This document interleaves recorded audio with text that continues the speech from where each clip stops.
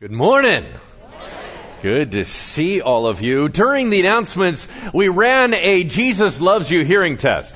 If Jesus loved you, you heard a very loud sound. If you didn't hear that, well, sorry to mention that to you, but not sure what that was all about. But I did notice that it was right when they let the lectern sit right here, and then power just came out. You hear that? Anyway, I'm trying to change things around so it's more cool for me. All right, anyway, a couple quick things before we dive into God's Word. A couple announcements. One is I wanted to thank all of you that went to the Kings game with me. Yes, they lost, but we knew that before we went into it. But we still cheered like a ton every time they made a basket that didn't count. We were constantly watching just amazing athleticism. We actually had a super fun time. We were talking and laughing and joking, and it was such a fun time. If you ever get a chance to do that with us, some of you were so kind that you actually purchased even the tickets and said, I just want to support E49, which was the group that was raising money for homelessness and to fight human trafficking. You actually purchased the tickets and gave them away to somebody else. All that, your generosity was incredible. And so I just want to thank you for all of that. And if you did not go, I need to tell you one thing that you missed. Now, let me explain the story here. For a little over a year, I've been wearing this watch as a testament to me winning last year at the Kings game a 3-point competition against another pastor, which I've been trying to hold over his head for a year as being the mighty victor. However, that one win streak came to a grinding halt this last Wednesday, and I failed in particular fashion.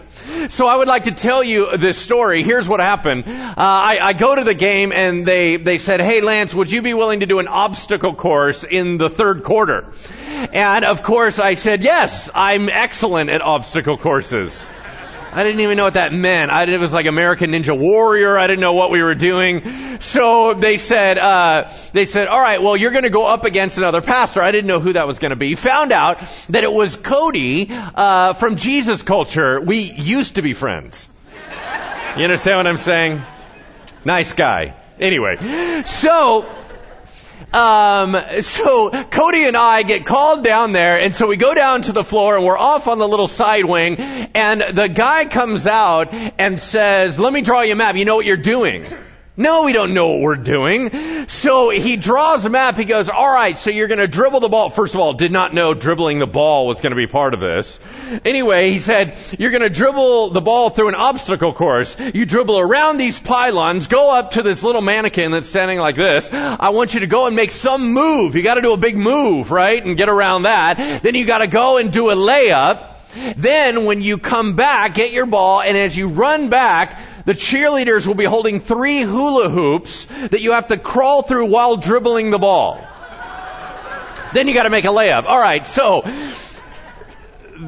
I don't usually see visions, but I saw the word doom right over the floor there. It was amazing. Anyway, it was prophetic. So I ended up, here's a couple of things you may not know. On the floor, they have all the speakers turned away from you. I did not know that. So basically it's all that loud music and all the crazy stuff that goes on, you can't really hear that on the floor to distract the players.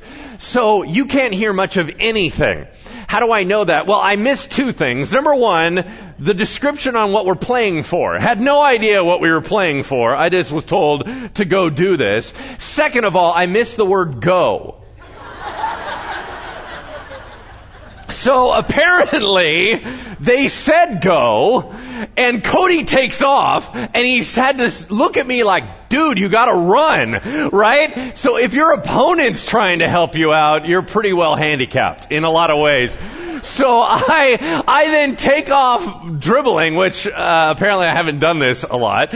So I'm dribbling out after him, barely controlling the ball. I then get into my groove. I come and hit that one thing. I do this great spin move. It was awesome, right? And so I do this spin move, and as I go up to the layup, because Jesus loves me, Cody missed his first layup.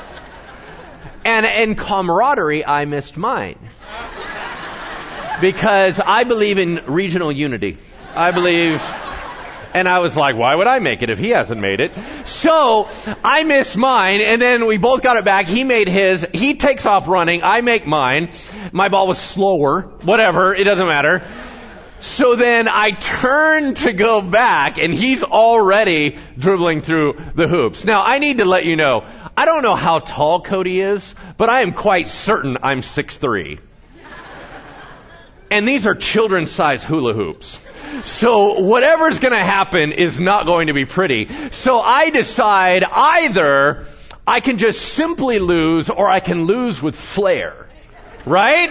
Because if you're not going to win, you might as well entertain. Amen? So I go running with a full head of steam at these young cheerleaders holding hula hoops, and I come running up to them, and I'm supposed to dribble. Well, that was never going to happen. So I immediately lose control of the ball. It rolls away from me, but I still have to get through the hula hoops. So the first one, I don't know if you've ever seen like super tall guy go through little baby hula hoop thing. It was so awkward, but I'm running really fast. I realize I'm not going to make it through the next two. So I decide there's a new plan. The new plan is dive.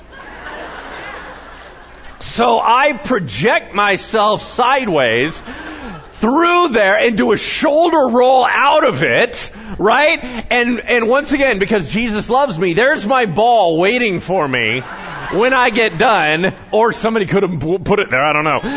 I then pick up the ball and I run and I finish my layup. And I was like, yeah, but problem is that Cody's already in a lounge chair having drinks. And I mean, he's already won so far ahead of me. It was a dismal defeat. And if you go, Lance, you're exaggerating. Actually not. Let's take a look at the clip.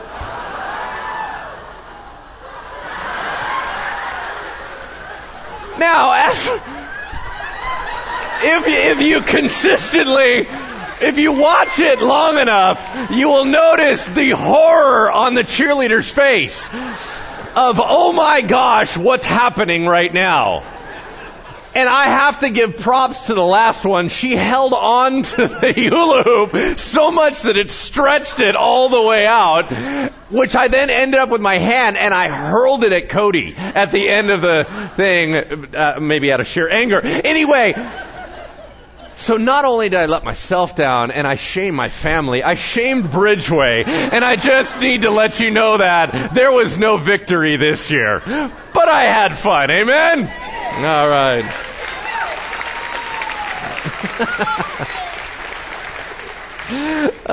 What does that have to do with Jesus?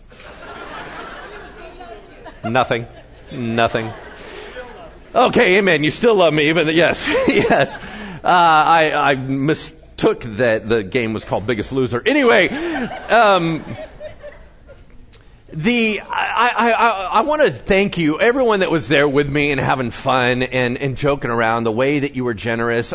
We just shut down the registry that you all had given to over $50,000 in terms of just encouraging stuff ready for the grand opening. So can we just thank all those that contributed to that?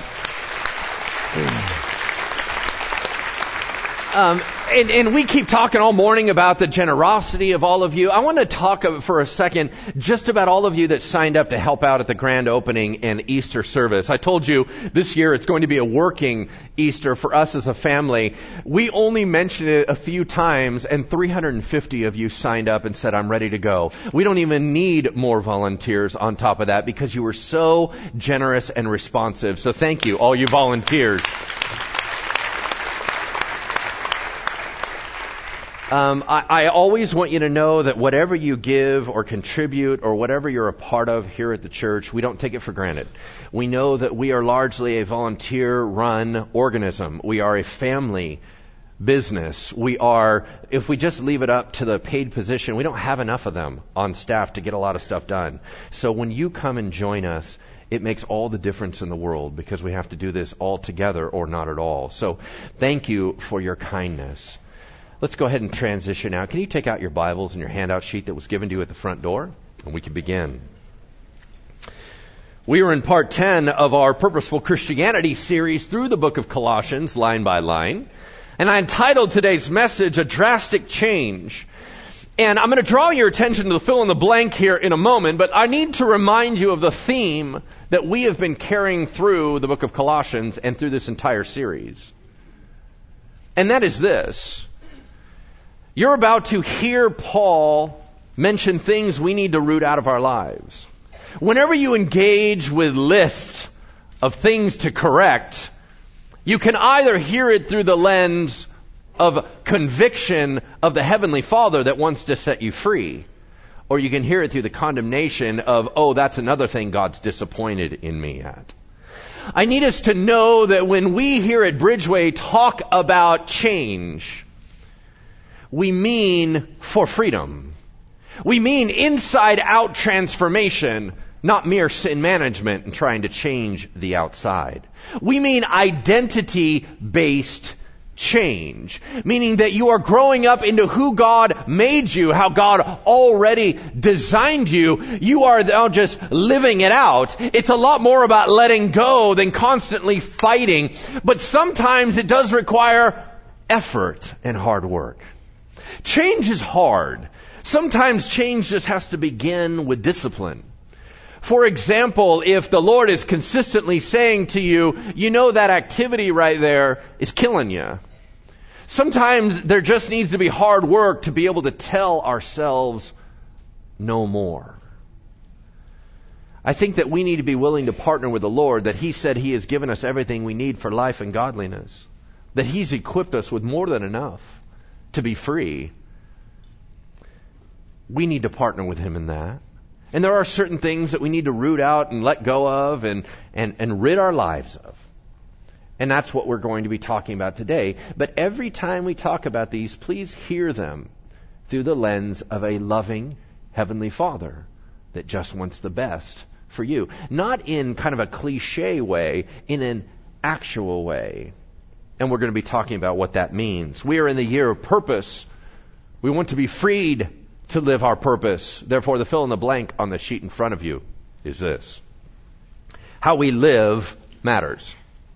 How we live matters.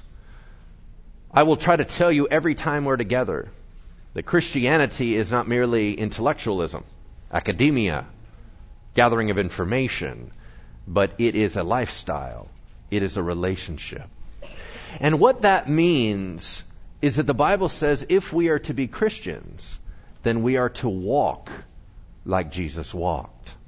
That's what we're going to talk about today. So would you turn with me to Colossians chapter 3, verse 1. Colossians chapter 3, verse 1. If you don't have a Bible, there should be one under the seat in front of you. And that is going to be approximately page 984, all right? So if you want to turn there, that'll make it a little bit easier. Colossians chapter 3, 1 through 10 is what we're going to be covering today. So let's begin. Paul says this. If then you have been raised with Christ, meaning you died with Him symbolically in the cross, what is pictured in baptism. You died to yourself and became alive to Him.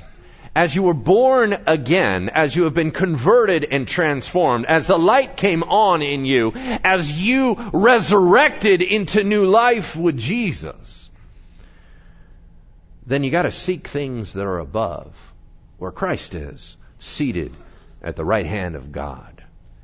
Why do they mention so often in the Bible about Jesus being seated at the right hand of God?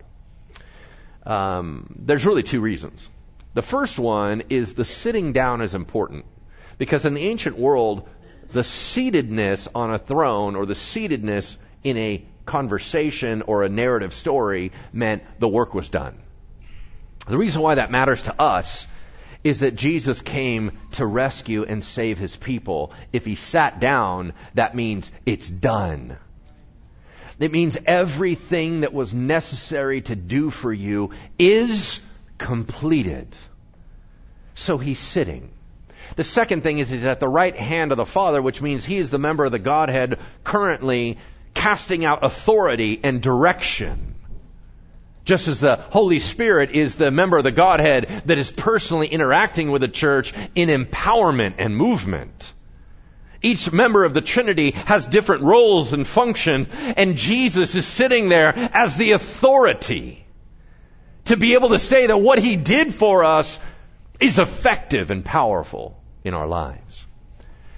He said, since you have been raised with Christ, we got to get our eyes off just this and begin to think about something bigger. We got to get our heads back up into heaven. Verse 2 says, set your minds on things that are above, not on things that are on earth. I struggle in this area. You would probably not guess that because of what I do for a living. But I think a lot, far too much, about things of this world. I think about stuff that doesn't matter all the time. Yes, a lot, my meetings and everything I do every day, and every day I have some portion of my day that's dedicated to thinking higher and thinking about the Lord. But a lot of my normal thought life still cares way too much about what's going on here. Worrying about what people think, worrying about what's next, worrying about future stuff that ultimately in heaven doesn't matter. And Paul said, we have to live in light that eternity's legit. We have to live in light of the cross. We have to realize that if it's not stressing heaven out, it shouldn't stress us out. If it's not ultimately going to end up there, then we don't need to worry about it here. Y'all know what I'm talking about?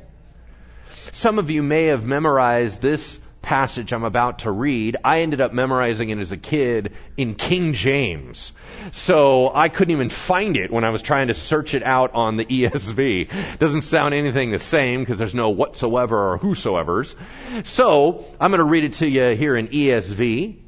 This is how Paul said it another way. Finally, brothers, whatever is true, whatever is honorable, whatever is just, whatever is pure, whatever is lovely, whatever is commendable, if there is any excellence, if there is anything worthy of praise, think about these things. I think in one level, it just means, can we please think about something more noble than stuff that's going to burn? Can we lift up our sights a little higher than simply world stuff, earthly stuff, 401k, that kind of stuff? You know what I'm talking about? Is there a way that we can live deeper? When Peter had his eyes on the waves, when you only have your eyes on the world, man, it feels pretty overwhelming and it feels like you're going to sink. But if you lift your eyes up and Jesus is above the water, you can walk on it with Him. And I think that there's a degree to where we need to lift our eyes. I think that what he's saying is we've got to take every thought captive to the obedience of Christ. That's what the Bible says. It says that you don't just get to let your mind wander wherever it wants. You actually have to bring it back in and go, no, I'm not thinking about that right now. I need to think higher. No, that is not befitting me. We're going higher. No, I'm not going to allow that challenge to completely derail my Christianity. It's bigger than that. No, I'm not going to allow this worry to dominate my spirit because my God is bigger. You understand what I'm saying? Is that we have to be able to tell our minds where they can and cannot go. And we keep them lifted up and we start going, God, I know you're bigger than this. I know that I'm made for more than this. And I don't want to just live a temporal existence.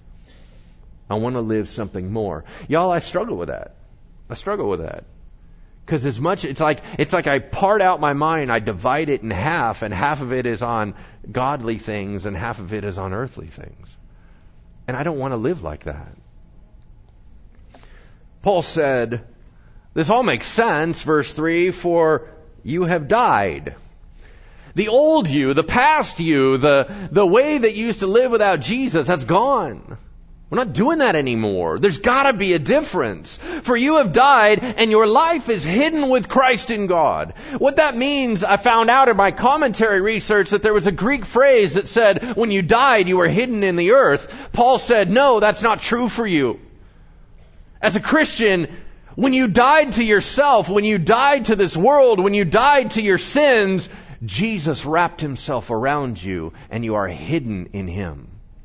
He is your security. He is your resource. He is your power. He is your life. And when Christ, who is your life, appears, when he comes back again, when he shows up in glory and the whole world begins to realize, oh, that was more real than anything we've been living, right? Then you will also appear with him in glory. Suddenly the whole rest of the world's going to go, oh, that's why you did that. Oh, I just thought you were a psycho. Then they realize you're a Christian. Praise the Lord. Real quick, show of hands. How many of you either accepted the Lord Jesus or really took it on and owned it after the age of 15? Raise your hands. After the age of 15. Okay, so a good portion of you, if not half, the majority. You will tie in much more into what I'm about to share. The rest of you are in my category. So once again, you know my story. By the time I went forward to receive Jesus Christ at the altar at 6, I thought I was late. And so for me, it was kind of like, oh, I've been serving the Lord for 6 years. I might as well go up there. So for me, I've always had this understanding. And so whenever the Bible gets back into this, you know how you used to be. I was like, well, I used to watch cartoons. I still watch cartoons. There's not a lot of difference there. And so that's very hard for me to relate to. But there are a bunch of you that you do remember what it was like to not have Jesus in your conscious thoughts. You knew what it was like to be all about you. In my world, Jesus was baked in where I was always told that it was all about him. And that's how I centered my life. Now, don't get me wrong, the older I get, the more I try to force a selfish worldview right into my heart, unfortunately. I wish I could have just kept that childlike faith that says that Jesus is everything. It's all about him. But for those of you that know the difference, when the Bible starts mentioning, hey, guys, can we let our past be our past? Can we not just live in it anymore? What were you saved from and why if you're just going to walk right back to it?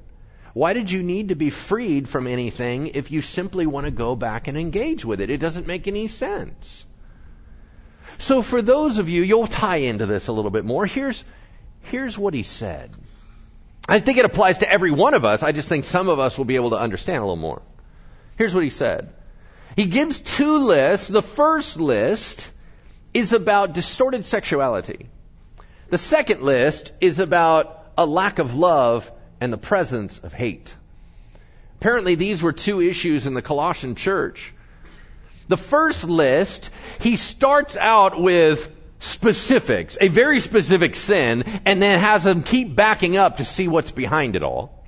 On the second list, he reverses the order, and he starts out with a big motivating factor and narrows it down and shows you where it can lead if you don't control it.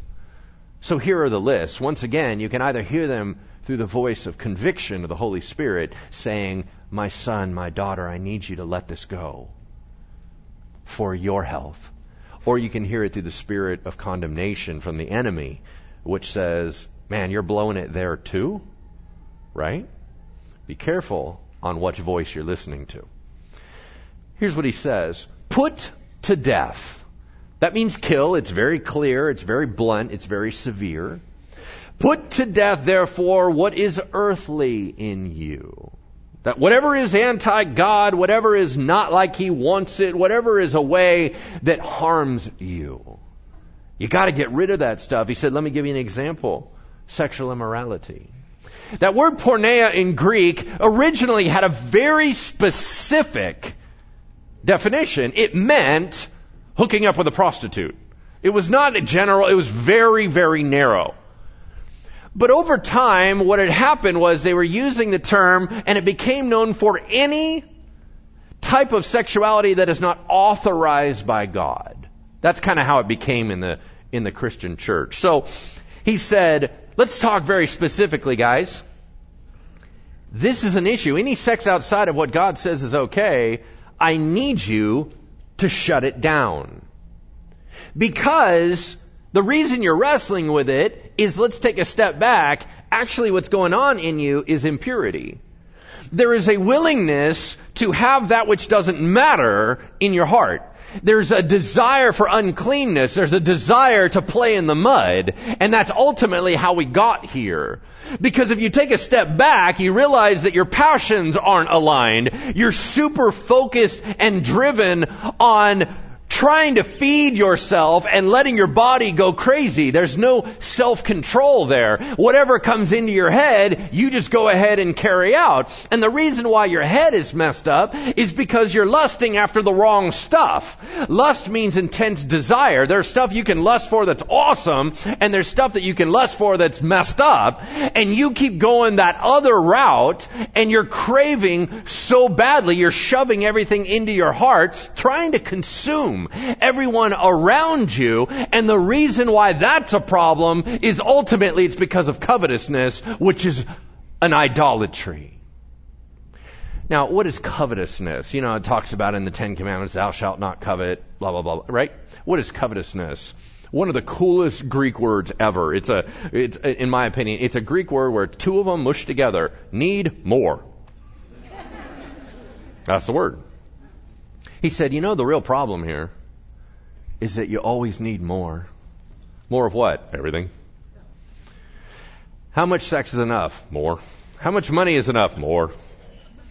How much attention is enough? More. How much affirmation is enough? More.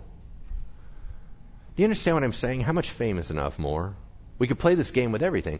Why are we so empty and craving so badly that we can get duped by the enemy around every corner? Because I feel like the Lord's looking at us and going, can we please be practical about this? I'm pouring into you all of my love. I did the ultimate act of love for you. I sent my one and only Son to die for your sins, that you might be with me forever. Jesus goes, man, I'm the one that signed up for that. I came in to try to show you my love is so extreme that I'll die for you. I never want you to be hurt. I'll protect you.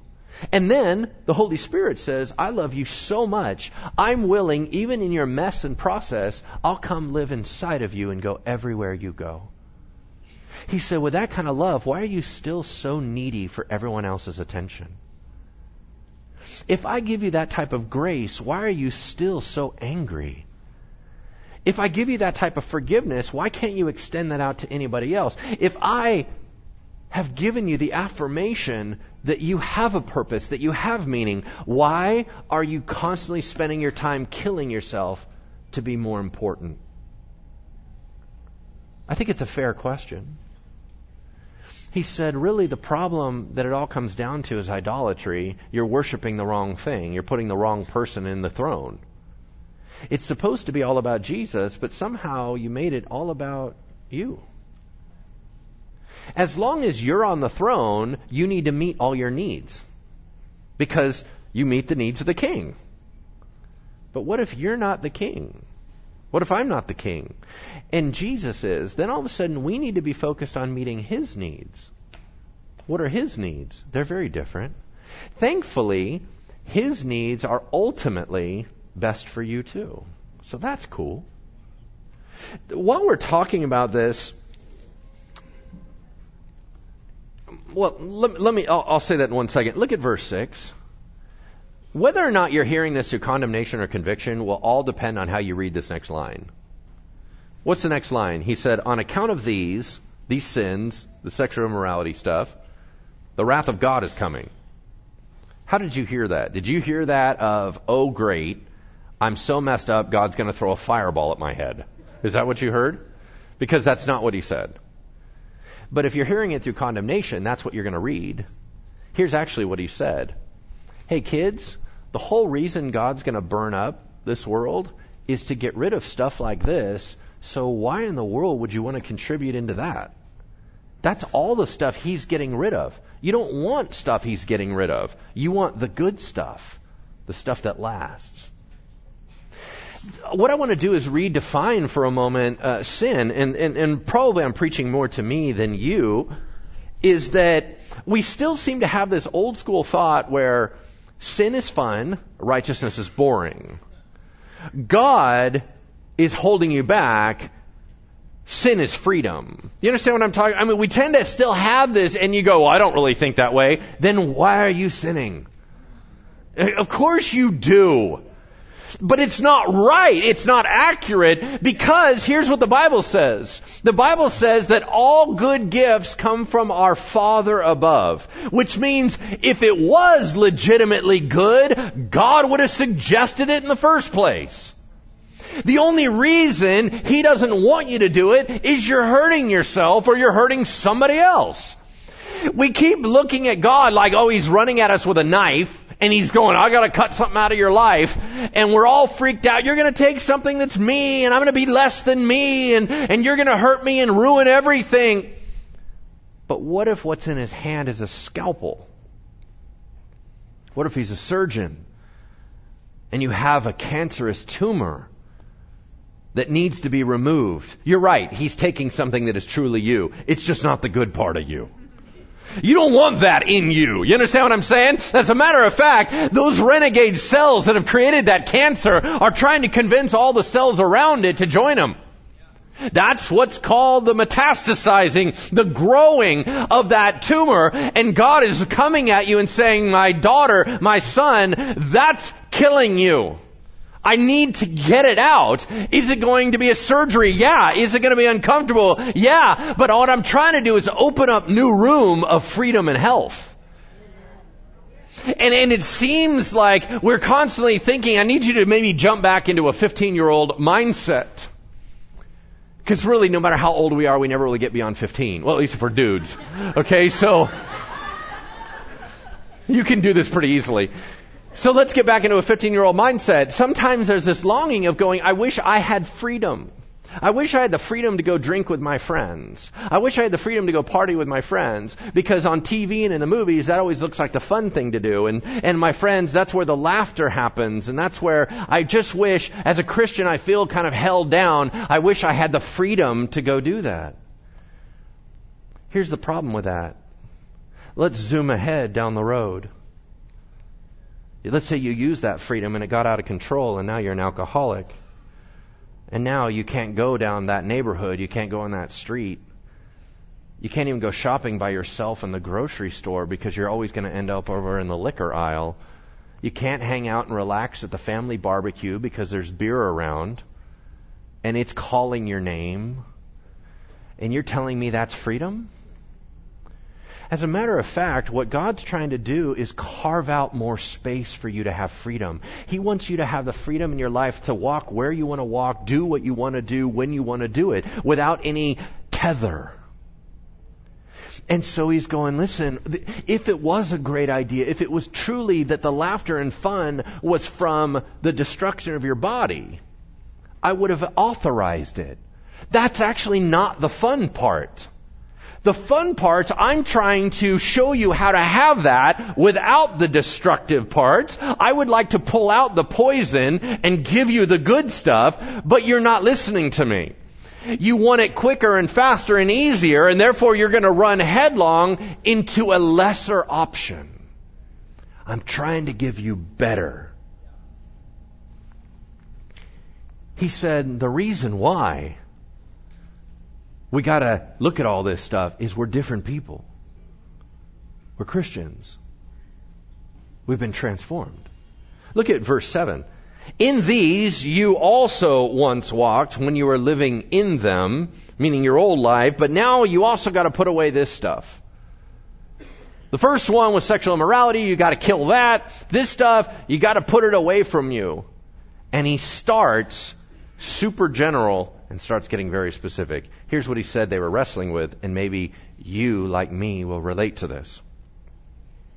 He said there's two types of anger that are talked about in Greek. One is orge, the other one is thumos. Orge is a deep-seated one. Let me read the definition to you. A deep, resentful bitterness, smoldering anger, long-lasting, ingrained in us, slow burning, and we nurse it every day. He said, if you want to talk about the real reason why you're kind of nasty in your spirit, let's start here. Underneath the ground in your heart is an unresolved hurt and a pain, and you have never fixed it, and it is creating so much pressure in you, it's like a volcano. And if you don't take care of that, thumos is going to happen. Thumos is the explosion, and then it calms down, and the explosion, and then it calms down. You all know what a geyser is, right? A geyser, a natural geyser, is a spouting of water that explodes out of the ground. Why is it doing that? Because underneath pressure is building up. He said, that's what's going on with you. Your heart's messed up towards other people. You talk about other people wrong because deep down you never resolve this, and there's this underground anger, and it's exploding out at times. And then when it goes away, you go, oh, I dealt with it. No, you didn't. That's why it's going to come up again. And then it's going to come up again. And then it's going to come up again. Because we still have that orge deep down inside of us. And if you don't take care of that, and you don't take care of the thumos, we're going to end up in malice. You know what malice is? Best definition ever. You're mad when they're happy, and you're happy when they're sad. What does it mean? It's that whole thing where you're so agitated at them that when anything goes good in their life and they post it on Facebook, you want to vomit. You all know what I'm talking about? Oh, you and your little kids.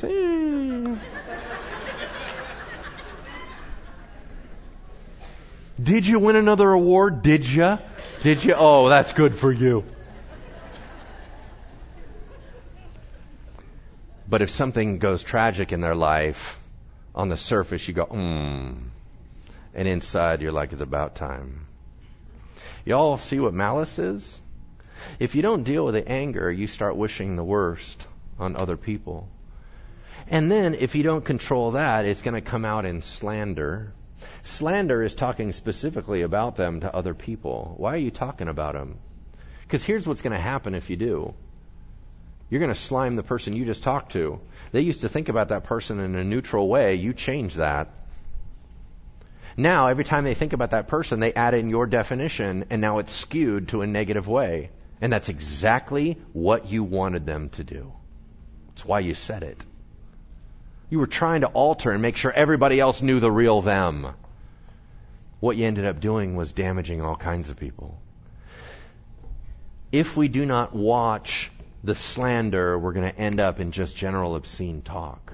What does that mean? It could mean foul language. I don't think it does. I think in context it means then you're just one of those people that are negative about everybody, critical about everybody. Everybody's got a problem. Everybody's a jerk. Everybody causes you issues, right? If you're a generally negative person, you might want to look at this and go back. Figure out where it's coming from. He said, y'all, we need to put that stuff away because that's not for you. Now, a number of years ago, I really didn't struggle with a lot of this, but I sure do today. And it's so hard, you guys. I mean, I could sit there like you, right? I mean, we can justify why we're mad. We can justify the wrong things that have happened to us. And we'd probably be very convincing, and the rest of us would go, you're right. You're right. They hurt you. They were wrong. But here's the problem. The whole time, I'm hanging on to it, and it's killing me.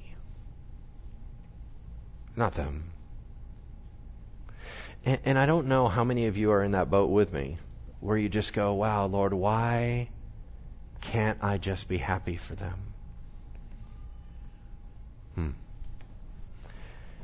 He finishes out with a kind of a weird line. Look at verse 9. Don't lie to each other. Now, here's how I take that. Maybe I'm taking it out of context, but it's kind of how I read it. He said, don't lie to each other. And you go, well, man, at Bridgeway, shoot, I don't know enough people to lie to them, right? I mean, I sit next to them at church, but I don't know them well enough. I'm not trying to lie to them.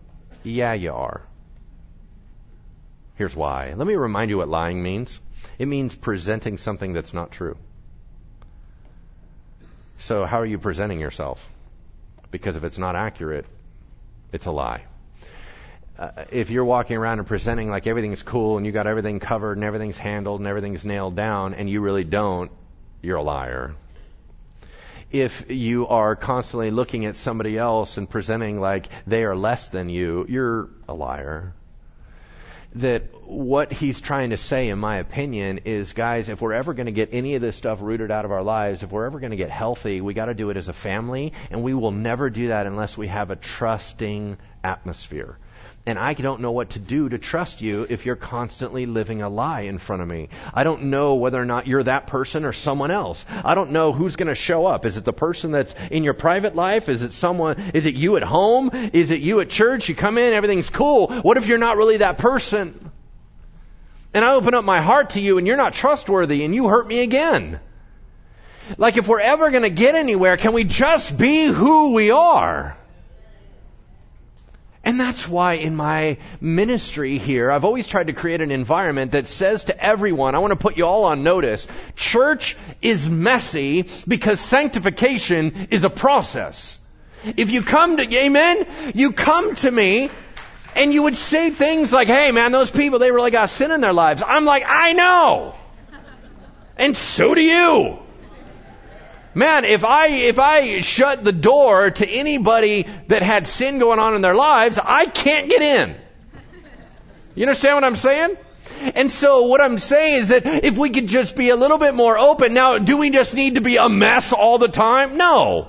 Sometimes you have to present the best of the real you, right? I mean, you're in a public setting. You're not there to just constantly fall apart on everybody. What I'm trying to say is, please don't live a lie.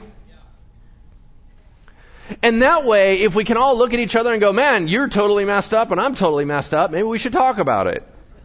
And then we start holding each other and lifting each other up. Amen. And that, I think, is a much healthier church, as opposed to just simply trying to be sin police and going, well, you're messed up. Because if we start doing that, everyone will go underground. Because you can't root out sin by shame.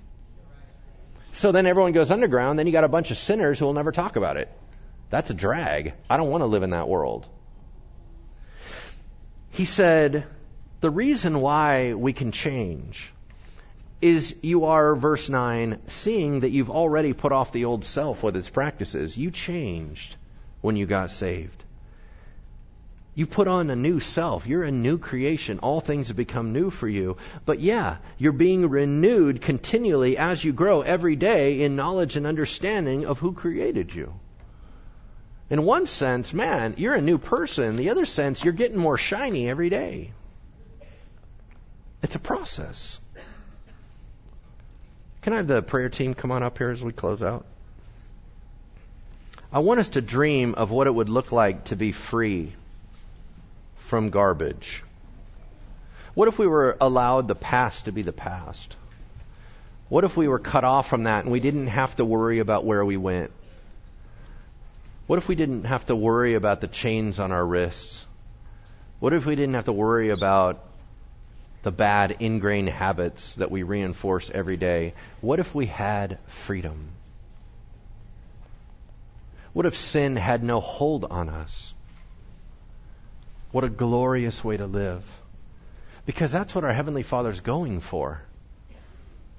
Freedom. How many of you remember Cy Rogers? Cy Rogers came a number of years ago, and if you've seen him once, you'll never forget him, I will tell you that. Cy, he speaks a lot to the LGBTQ community, and he said something that I'll never forget. It really mattered to me. He said, God offers us better bread. And what he meant was, bread is a staple in many cultures. It's kind of the essence of what is most important. And sin, the problem with sin is that it's not good enough. Is that God says, stop settling for worse, poison, toxic bread. I want to give you better bread. And what I'm hinting at is, will there be a day when we mature enough to change our appetites where it's not that we're fighting against sin, it's that we're filled up with better bread so we can walk away from it. That we can look back at sin and go, you got nothing for me. I'm full. My stomach already has all that I need. I'm not hungry right now. And remember, the way to root that stuff out is get full on healthy stuff so that you're not craving so much for the treats. Because I think that we like our treats way too much. Now, this is one of those sermons where everybody needs to come forward. You know what I'm saying? If you're wondering, like, man, I really feel convicted. Yeah, well, that's probably all of us. If you're not convicted, you're probably asleep.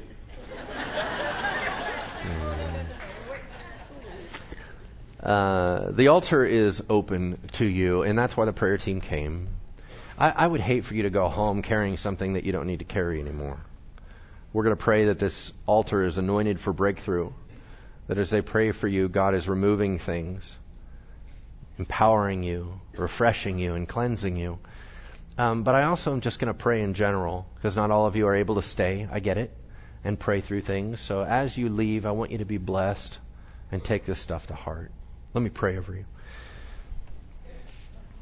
Heavenly Father, this weekend I've been reflecting on the fact that because you're so high and lifted up, we keep matching ourselves with you and saying, I'm never going to be that, so it doesn't matter what I do, doesn't matter how I live. And then we're constantly finding ourselves sad and crying and frustrated. And we refuse to view you as the good Heavenly Father you are, that is saying, my child, I want you more free. I want you to be able to run faster, so I need you to take off that heavy weight. I need you to walk where you want to walk, so I need to remove those chains off your feet. I want you to put your hands to do whatever I've created you to do without worry. That's why I need the chains off your wrists. And don't you dare let the enemy put you in any cages, because you were built to fly. And so, Father, today in this environment, Holy Spirit, would you have your way with us, setting us free, changing our appetites, filling us full of what is good, so we are not always so hungry. Lord, may we be connected to you as a source so that we're not always having to scramble, but that it's a continual lifestyle and a mindset. So right now, Holy Spirit, would you break those chains in the name of Jesus? Amen. Have a wonderful weekend.